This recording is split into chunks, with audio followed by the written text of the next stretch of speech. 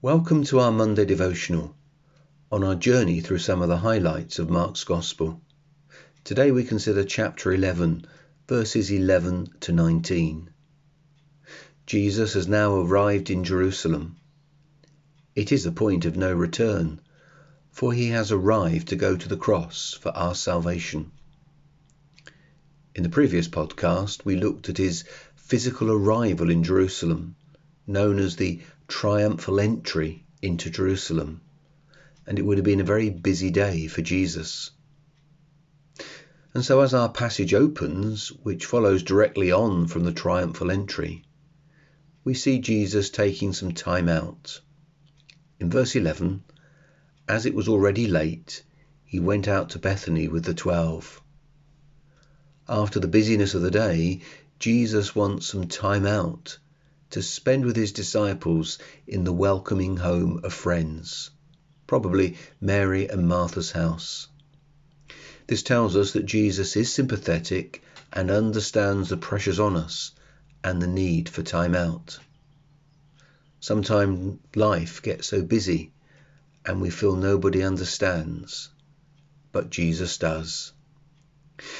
But before he took time out, we read in verse 11 that he went into the temple and looked around at everything. In other words, he was weighing up what was going on in the temple.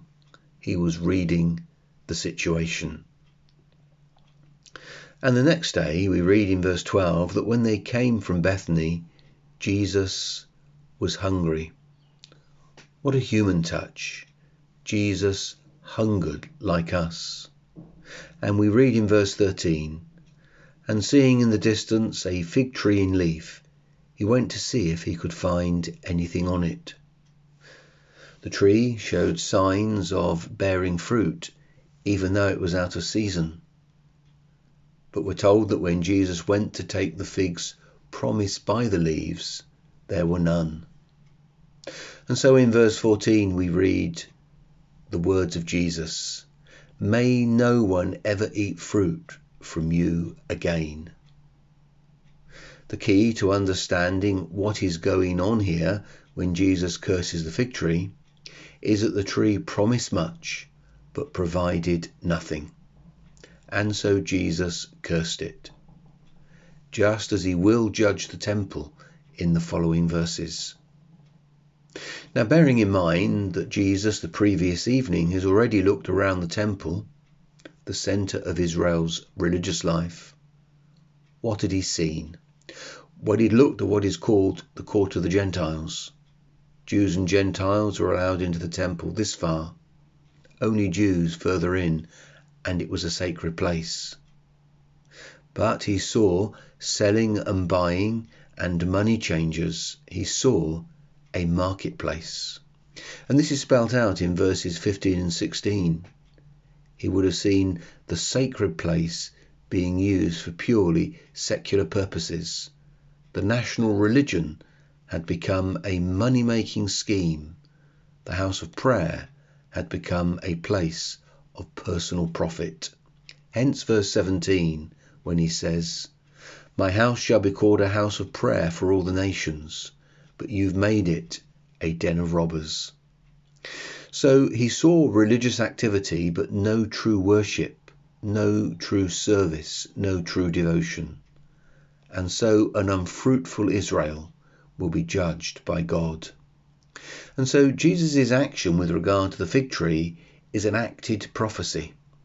Israel, like the fig tree, showed outward signs of fruit, temple activity.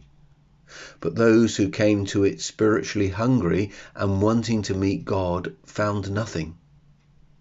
And so with regard to the cursing of the fig tree, Jesus is prophesying what will happen to Israel, a judgment on Israel for its unfruitfulness. Whilst there is the initial cleansing of the temple in verse 15, Jesus makes clear a little later on in Mark's Gospel, chapter 13, there will be a total destruction of the temple. There will be a judgment on Israel. All of this tells us that the question of spiritual fruitfulness is one of immense seriousness.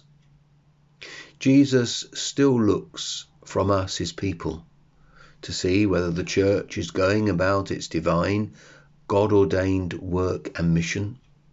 He still scrutinizes his people, for he wants to see spiritual fruit in them, including obedience, holiness, and devotion. Does he see it in us? Join me on Wednesday.